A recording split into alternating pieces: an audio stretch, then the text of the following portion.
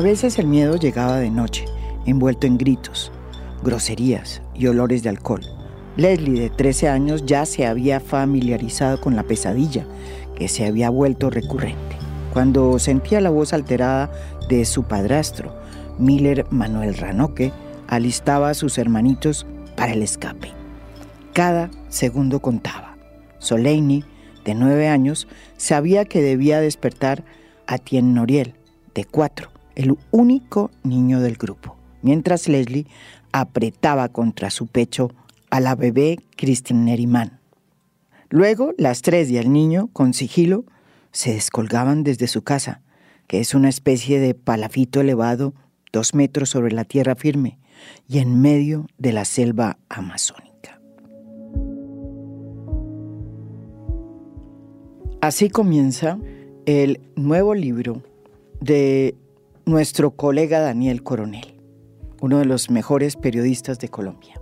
Se titula Los niños de la selva y relata a través del reportaje, que es una forma que nos permite contar historias a los periodistas, la odisea que le dio la vuelta al mundo y que vivieron estos 4 niños indígenas, que primero sobrevivieron milagrosamente a un accidente aéreo en el que muere su madre y luego estuvieron perdidos 40 días en la selva del Amazonas, hasta que fueron encontrados gracias a una hoja de ruta que fue elaborada en una toma de yagé por el más sabio de los indígenas que se habían desplazado desde su territorio con el propósito de encontrar a los niños. Ese bloque de búsqueda que se diseñó en estas tomadas de yagé lo lideró el mayor Rubio. Él fue el que habló con los espíritus de la selva, penetró los misterios, hasta que finalmente ellos mismos le dijeron dónde estaban esos niños. Aquí en A Fondo hicimos varios episodios sobre esa historia de esperanza, que además nos recordó de dónde venimos, nos recordó cuál es el acervo cultural que traemos y lo que representa ese conocimiento de los pueblos indígenas para un país como Colombia. Así habló en A Fondo el mayor Rubio, días después de que los niños habían sido rescatados, cuando estaban aún en el hospital. Yo soy de Aracuara, mi comunidad es Tiribita. O sea, yo soy el responsable. A mí me autorizaron todo lo que fuimos, los de los coreguajes, los murus, me dieron vaya y usted pida permiso como más sabedor del territorio. Esta historia era tan única, tan espectacular que pues solo un gran periodista como Daniel Coronell era el indicado para volverla a contar desde el inicio, poner todas las piezas en su lugar, como hacen los cronistas y los reporteros, y contársela al mundo. Daniel Coronell se puso la tarea, escribió el libro y es hoy uno de los libros más leídos en Colombia. Bienvenido, Daniel, aquí a Fondo. El escritor de este libro que ha sido publicado por la editorial Aguilar. ¿Cómo empezó esta idea de hacer este libro que pues todo el mundo tenía en mente? ¿Y qué aprendió? Porque uno aprende siempre de todas estas aventuras en las que uno se mete como periodista y descubre cosas que solo a través de la reportería pues se entienden y se aprenden. María Jimena, qué rico verte y oírte, como siempre. Esto arrancó de una situación personal. Yo llevaba unas cuantas semanas sin poder dormir. He tenido que lidiar con problemas de salud en mi familia y llevaba muchas semanas de gran angustia, no podía dormir y empecé a buscar un proyecto que me llenara las horas sin sueño.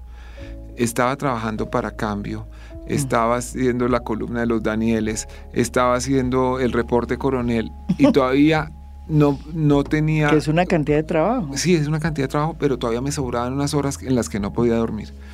Y empecé primero a investigar de la mano de Ignacio Gómez y de Carlos Cárdenas todo lo que estaba pasando alrededor de la búsqueda de los niños, y luego a escribir un poco de manera desordenada, pensando en que esto iba a ser una crónica.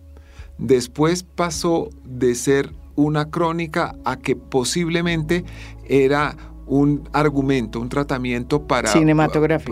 Para un proyecto cinematográfico.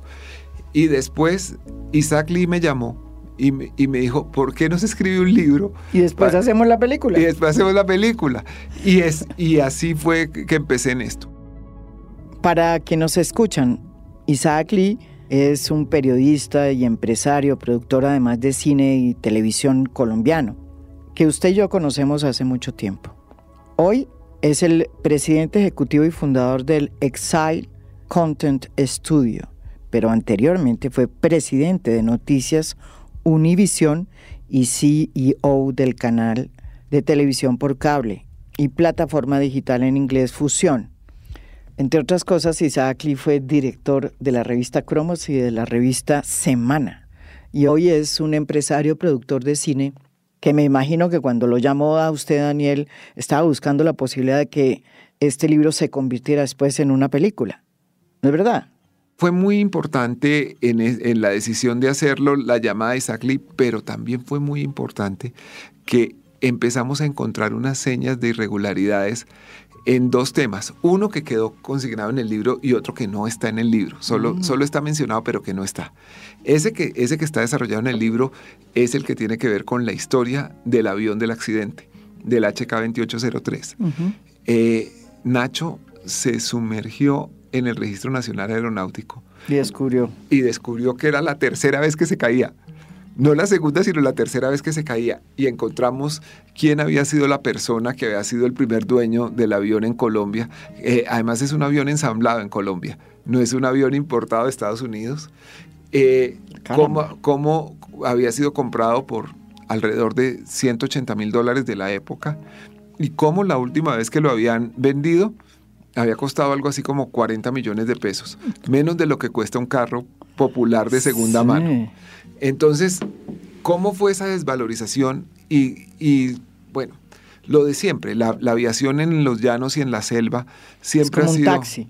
Sí, y un poco arriesgada, porque los estándares de mantenimiento son muy malos. No son los más altos, y si fueran los más altos, básicamente grandes regiones del país quedarían aisladas, porque muy pocos aviones están... Es como un taxi. Sí, es como el taxi que hay como que ahí, rápido, bajan los aviones, se suben como si fueran taxis. De hecho, Magdalena Mucutuy y sus niños se subieron todavía negociando en la pista si ellos eran los que iban a ir o iban a ser los de una empresa que se ocupa del segundo tema que no está desarrollado en el libro, que son los bonos de carbón. Daniel, usted retrata esta familia indígena y pone la lupa sobre el hecho de que estos niños habían sido objeto de por lo menos una violencia familiar. Pero lo más interesante de la manera como esta historia se desarrolla, más allá de los problemas intrafamiliares del padre, de la madre que mueren en el accidente y de unos abuelos un poco ausentes también, es el papel del mayor Rubio, que es la gran autoridad, es el sabio que logra reunir las fuerzas, no solamente de las personas que se trasladaron, de los indígenas que se trasladaron desde la Chorrera y que participaron en la búsqueda, sino también de todas las fuerzas especiales que se vincularon a esta gesta. ¿A usted no le impresionó que esta historia tuviera que ver precisamente con el poder que tenía este gran sabio y con la manera como utilizó el yagé y su conocimiento de la cosmogonía indígena para encontrar en una selva tupida, difícil, que ni siquiera ellos conocían porque, como bien se sabe, ellos venían de otra selva, encontrar finalmente a los niños con vida? hay muchas capas de significado en esta historia. Por ejemplo, María Jimena, estas comunidades huitotos de la Araraquara son sobrevivientes de las caucherías de finales del siglo XIX y comienzos del siglo XX. El mayor Rubio, por ejemplo, es el nieto de Bartolo Rodríguez, que era un curandero muy famoso en la zona, que como niño fue esclavo de la Casa Arana, escapó de allá y también logró escapar con vida del conflicto entre Colombia y Perú. Y son estas familias que se establecieron en el Araraquara, y la pista de donde partió el avión hacia la muerte de los 3 adultos y la supervivencia de los 4 niños está ubicada donde era la cárcel, la colonia penal de la Araraquara. Famosa, sí. Y que tal vez ha sido la cárcel más cruel que ha tenido Colombia en su historia, mucho más que Gorgona. Y me vine a encontrar unas revelaciones maravillosas en trabajos del antropólogo Wade Davis y en trabajos de Germán Castro Caicedo. Que fue el que estuvo allá. Sí. Claro, que primero en Perdido en el Amazonas y también en Mi alma se la dejo al diablo. Había unas señas clarísimas y muchas de las descripciones que hicieron los indígenas que hablaron para el libro estaban casi que calcadas en los trabajos de Germán Castro. Entonces fue muy interesante ver que a pesar del paso del tiempo, el libro de Germán tal vez tiene 35 años o un poquito más, seguían iguales. Perdidos en el Amazonas. Perdido en el Amazonas, sí, una historia de un marinero maravillosamente contada, que además era como la contraparte de la vivencia indígena, porque estas personas que viajaban por el río en canoas comerciando con los indígenas eran también los causantes de la explotación, si se quiere, de fomentar la caza ilegal y de hacer que, por ejemplo, que las enfermedades llegaran a las comunidades, entre otras el COVID. La segunda vez que se cayó el avión fue porque en ese momento ese avión era ambulancia aérea y fue hasta un resguardo a recoger a un indígena que estaba enfermo de COVID. Y él le pasó algo muy parecido. Perdió potencia el motor y tuvieron que arborizar. Pero curiosamente se salvaron los 3 ocupantes. Hablé con 2 de los 3, con el piloto y con el médico.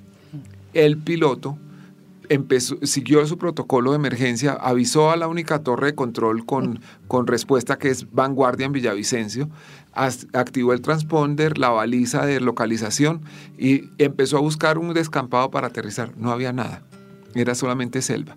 Entonces, siguiendo las instrucciones que había aprendido en la escuela de aviación, levantó la nariz del avión y empezó a planear, tratando de que el viento y la gravedad lo impulsaran hasta donde vio una superficie relativamente plana de árboles, es decir, árboles que estaban a la misma altura. Dice el piloto que en ese momento, sabiendo que se iba a matar, muy probablemente, le habla con la voz más serena a sus 2 pasajeros, le dicen, vamos a intentar un arborizaje, no sé qué, y pensó para sus adentros, yo no conozco a nadie que haya arborizado y haya sobrevivido. Y empieza a descender y dice, la sensación de libertad era única, porque era solo el viento y este avioncito, que avioncito pesa 1.2 toneladas. Y llegan a los árboles y alcanza a moverse 60 metros. Y estos 2 hombres, el médico y el piloto con los que hablé, me dicen, empezamos a oír el grito de las guacamayas, de las loras amazónicas y de los micos cuando llega este avión, y la gritería. Y de un momento a otro hay un instante de silencio, el avión para y nosotros pensamos que eso podía seguir igual, que el avión iba a quedarse posado en las copas de los árboles y no iba a pasar nada. Y el avión se empieza a inclinar por el peso del motor, se va de nariz y cae. Ellos dicen 40 metros, el informe de la Aeronáutica Civil dice que cayó 15, pero sean 15 o 40 era para matarse. El piloto, como la disposición interna del avión era distinta a la del accidente de los niños, porque estaba hecho para una camilla y todo, tenía mucho espacio hacia atrás, corrió la silla de mando. No había ninguno en el puesto del copiloto, el médico y el indígena enfermo estaban atrás, y se sentó de medio lado, tomando la palanca. Gracias a eso no se fracturó las piernas en la caída. y él tuvo solamente un golpe contra el panel de instrumentos. Wow.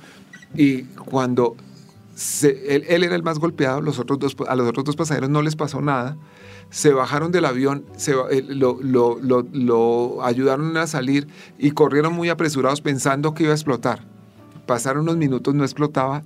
El piloto volvió y encontró, a ver si el radio funcionaba. No funcionaba, pero se encontró su iPad y se encontró un GPS portátil que cargaba en el avión. Y con eso supo caminar hasta el río Apaporis. El indígena, el enfermo, se volvió el salvador de sus salvadores. Y los llevó hasta el río y les dijo, a esta hora del día, en minutos va a pasar una lancha. Y a los 20 minutos, como si fuera un Uber, pasó una lancha, los llevó hasta el resguardo, avisaron que estaban ahí y ahí se acabó la historia. El avión duró mucho tiempo sin volar, inmovilizado, y empezó a volar 55 días antes del accidente de los niños.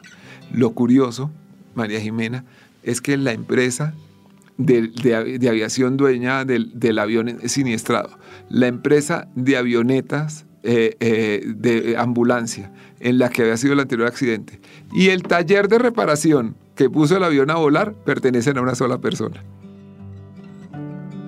La compañía de esta avioneta siniestrada es la Avianline Charter S.A., con sede en Villavicencio, y su propietario, Freddy Gonzalo Ladino Bernal, sobre quien hubo también muchísimos cuestionamientos porque se le señaló de haber demorado todo el plan de rescate y la salida, una crítica que hasta hoy sostienen las personas que habían ya llegado de la Chorrera para participar en la búsqueda de los niños.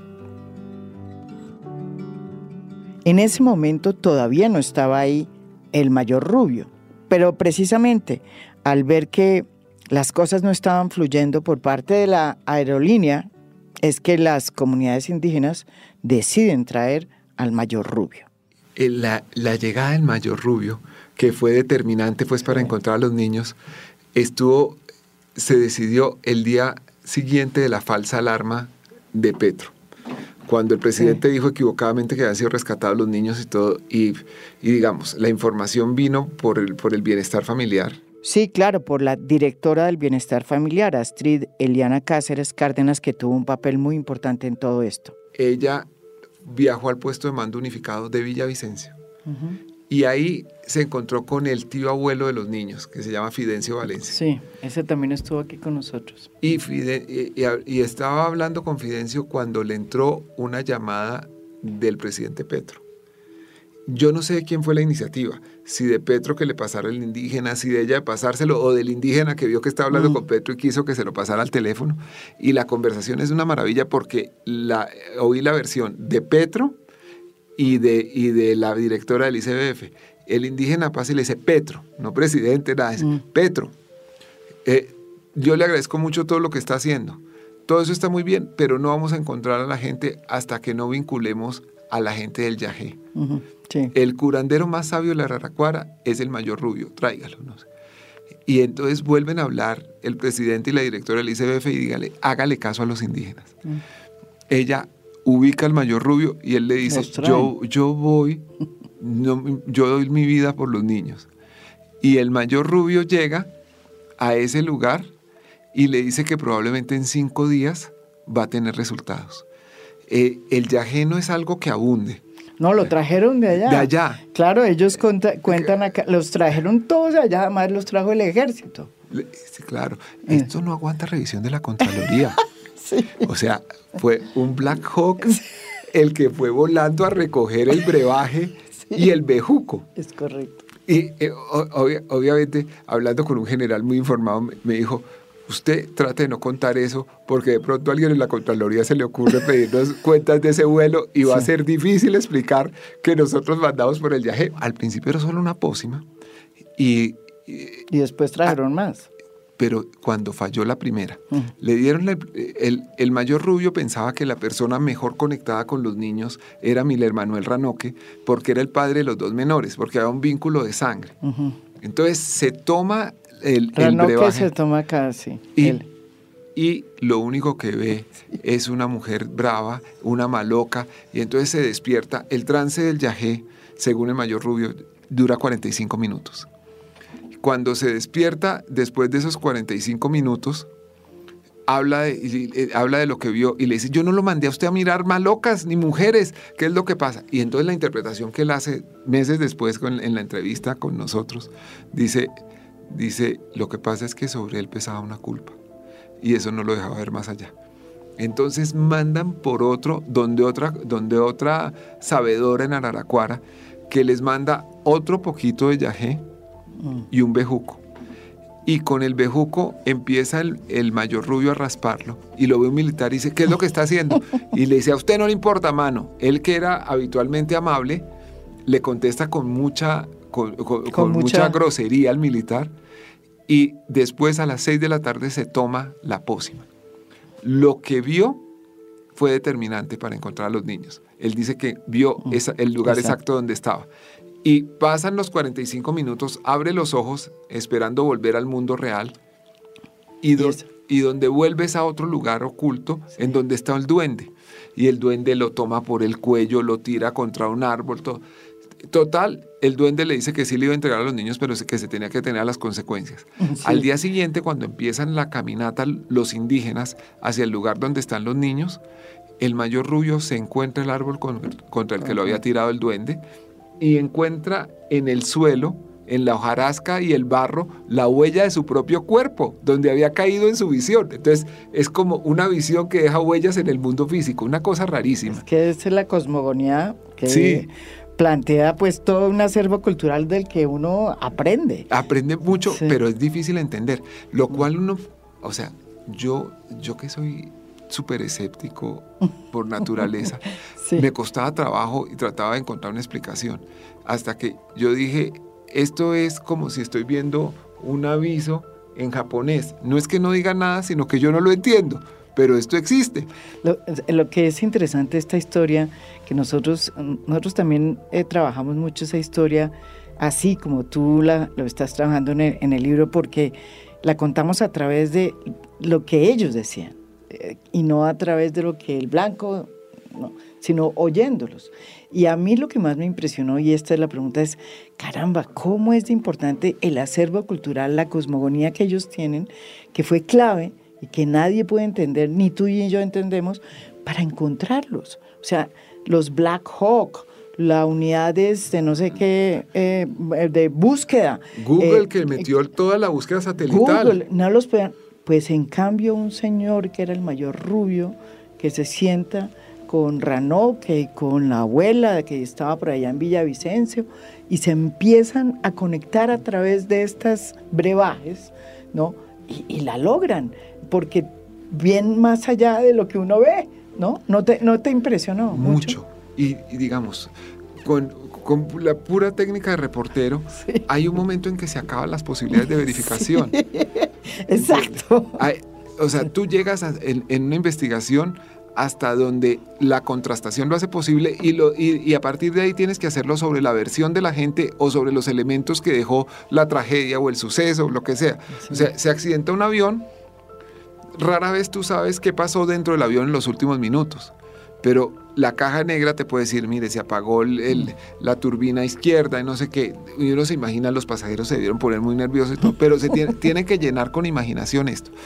Entonces, aquí había un vacío cuya única explicación plausible es la explicación mágica del mayor Rubio, y solo la de él, porque todos los demás de alguna manera fueron testigos de eso. Hay otros temas mágicos ahí, por ejemplo, para afinar la última parte de la búsqueda, cuando se encuentran con un morrocoy, con esta tortuga de tierra muy propia de la zona, y la amarran porque, de acuerdo con la cosmogonía huitota, y también Piratapuyo, el morrocoy es el guardián de los secretos. Él oye todo, pero solo cuenta cuando está en peligro. Entonces le empiezan a amenazar al morrocoy, dicen, me le va a tomar la sangre, me le va a comer el hígado, unas cosas terribles a la pobre tortuga, y la amarran, y la tortuga les dice, no, es que detrás de la mata de espinas están los niños.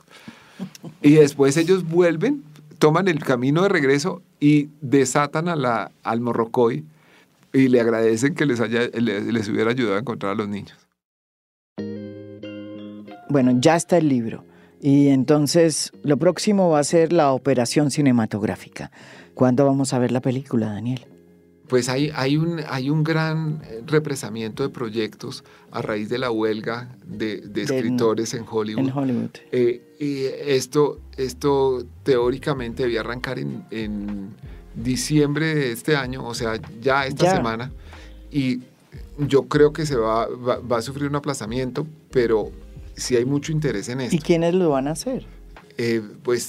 Digamos, quien está interesado en hacer esto es Exile Content, y probablemente asociado con una casa productora grande, con uno de los estudios grandes de Hollywood, uno de los 3 grandes. ¡Wow! Eso me parece impresionante. Sí, ¿Y la van a filmar acá o qué? No. No sé. El director es Jenna Lasraki, que es muy, muy prestigioso director mexicano, y creo que hay como interés en que se tenga un toque documental para que no sea solo ficción. Yo no he vuelto a hablar con las personas que están trabajando en el tema del desarrollo. ¿Tú estarías ahí?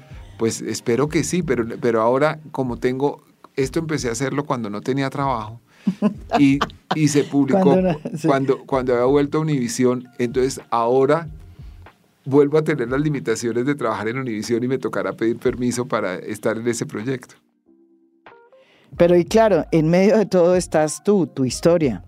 Cuando tú empezaste a escribir este libro y a investigarlo, pues trabajabas en Cambio, hacías las columnas de los Danieles, hacías podcast, el reporte Coronell, que es imbatible en la W, y estabas además escribiendo este libro. Y de pronto volviste a tu antigua casa de presidente de noticias del canal de Univisión en Miami. Todo eso pasó en los últimos 4 meses. Pues tengo la ilusión de hacerlo y de poder aprender, porque es bastante interesante cómo se cuenta en un guión cinematográfico, y quisiera aprender de eso. Obviamente alguna noción tenemos de hace años de la universidad, de cuando aprendimos esas cosas tú y yo, pero esto ha cambiado mucho. Sí. Y es importante aprender las nuevas formas narrativas. O sea que tú vas a hacer una especie de docudrama.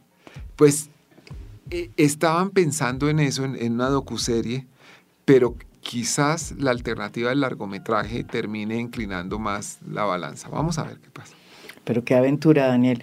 Y no puedo dejar de hablar de nuestra profesión, porque, bueno, estamos haciendo de todo, ¿no? Pues sí. Haciendo cosas que nunca habíamos hecho, digámoslo así, ¿no es verdad? Hay una cosa rara que está pasando en nuestro mundo, que es que el modelo de negocios que hizo posible los medios por tantos años está cambiando dramáticamente. Y entonces se ha vuelto un negocio o de personas superpoderosas o de gente que es capaz de producir individualmente o con equipos muy chicos contenido. Toda esa capa media está siendo absorbida por lo uno o por lo otro. Y creo que es importante para nosotros como periodistas conservar la iniciativa de poder investigar y contar y hacerlo a través de múltiples plataformas. Creo que lo que tú estás haciendo con tu podcast es eso justamente, es buscando la construcción a través de una plataforma muy grande, pero la construcción de tu propia narrativa. Creo que ese es el camino correcto en el que debíamos explorar todos. Daniel, también es cierto que usted en medio de todo esto escribió este libro, como bien lo dice, en un momento muy difícil por el que está todavía atravesando. Todos sabemos lo que sucedió con su hija Raquel, una brillante periodista que sigue combatiendo y batallando un cáncer. ¿Cómo lleva usted eso? Muy duros, y hay momentos duros que abren espacios para hacer más cosas. El periodismo siempre ha sido lo que me ha salvado de los momentos duros. Creo que cuando cuento esta historia estoy también contando un poco la tuya.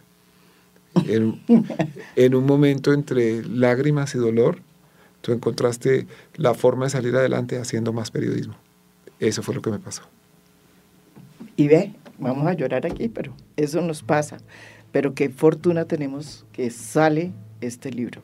Sí, eso es cierto y hay veces que a los periodistas pues nos pasan cosas y nos toca seguir adelante, pero la verdad yo creo que esta historia va a ser una historia, además una historia como de emoción y de amor, ¿no? Sí. Y de que uno, con tanta cosa que le pasa a uno y que tiene que cubrir, ¿esta es una historia que te llenaba el alma o no? Sí, mucho. Y además descrito a partir de unos personajes que son maravillosos.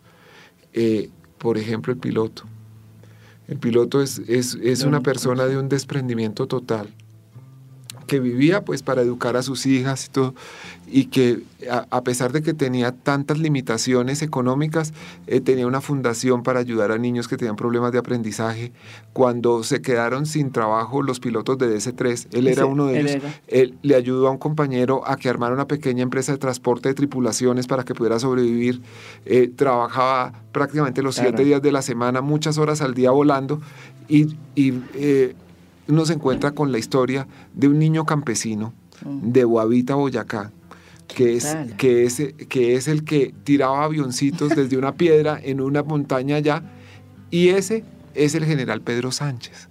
Entonces, el hombre que logra entender que a pesar de tener las charreteras llenas de condecoraciones, su trabajo no es ejercer la autoridad, sino poder ser humilde y entender que había un conocimiento que él no tenía y que sus hombres debían seguir. Eso es una cosa muy rara en un general de la República, tú lo sabes. Sí, y él lo hizo, sí. El perro Wilson y su compañero de binomio, el soldado profesional Lara, son también otro ejemplo de inmenso amor. Pero además, la historia de cómo Wilson llega a nacer en Colombia. Y es una donación del hijo de Warren Buffett. Que llega acá, sí, cuando con Duque. Haciendo lo posible por combatir la mortandad de personas que ubicaban minas antipersonales. Wow. Entonces estos perros, los pastores belga malinois, estaban entrenados para localizar esos explosivos. Se sentaban al lado los perritos y nunca más un soldado pisó una mina. La tasa de mortandad de soldados buscadores de minas antipersonales bajó en el primer año 25% y en el segundo 50%, gracias a esta clase de perros. Y Wilson, que nació en el batallón de ingenieros, un entrenador dijo, este perro no es para dedicarlo a este perro es muy inteligente, que hay que volverlo un perro de rescate. Por cuenta de eso llegó a los niños. Y se perdió. ¿Y tú le presentaste ya este libro a Raquel? Sí, Raquel fue una de las primeras en leerlo completo ya. Y además a Raquel le pedí que lo filtrara para que no fuera una historia puramente local, sino para que alguien que no conozca Colombia, que no pueda entender dónde está el Amazonas, la dimensión que eso tiene y todo, pudiera entenderlo y disfrutarlo. Entonces Raquel me decía, esto está muy local, mira cómo lo cuentas de otra manera. Esta expresión no es así, ¿no? Y digamos, para mí fue una gran experiencia poder tener a mi hija de guía. Y yo creo que para ella también fue bueno porque le gusta leer en español, pero es como un doble esfuerzo. Casi toda su educación la recibió en inglés y el inglés es el idioma de la cultura y del conocimiento y todo, mientras que el español era un poco el del juego y el de entretenerse y el de las novelas de pronto. Y entonces leer esto en español y leerlo de manera crítica, creo que fue buena experiencia para ella. ¿Y mientras hacía todo digamos, su tratamiento y todo, lo hacía? Sí, y creo que además fue muy bueno, porque le ayudó a matar unas horas. Ahora ella está escribiendo un libro de ella. Contando su historia. Contando su historia. Y me parece que ver la práctica de este libro fue muy buena. Además, como fue escrito durante los insomnios y los insomnios de míos eran en muchas ocasiones los de ella. Entonces era fácil que a las 3:30 de la mañana encontráramos un momento para hablar y todo. Vivimos en una casa muy chiquita, entonces nos tocaba hablar pasito o movernos a un espacio para no despertar al resto de miembros de la familia, pero fue muy buena experiencia porque pudimos trabajar muchas cosas juntos. Bueno, en todo caso, este es Daniel Coronell. Muchas gracias y suerte con todo. Muchas gracias, María Jimena. Qué felicidad verte y hablar contigo. Este es Daniel Coronell. Realmente este es Daniel Coronell. No solo el periodista, el avesado reportero que no le pasa ni una a nadie, sino también la persona detrás de la noticia. La que no duerme, la que sufre y la que entiende que el mundo está cambiando y que nuestro oficio, pues también. Esto es A Fondo. Mi nombre es María Jimena Duzán.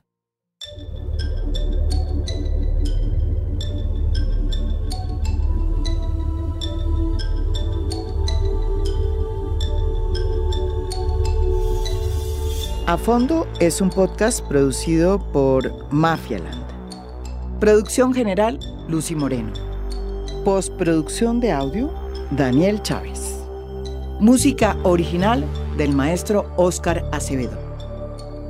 Nos pueden escuchar también en mi canal de YouTube. Gracias por escuchar. Soy María Jimena Duzán.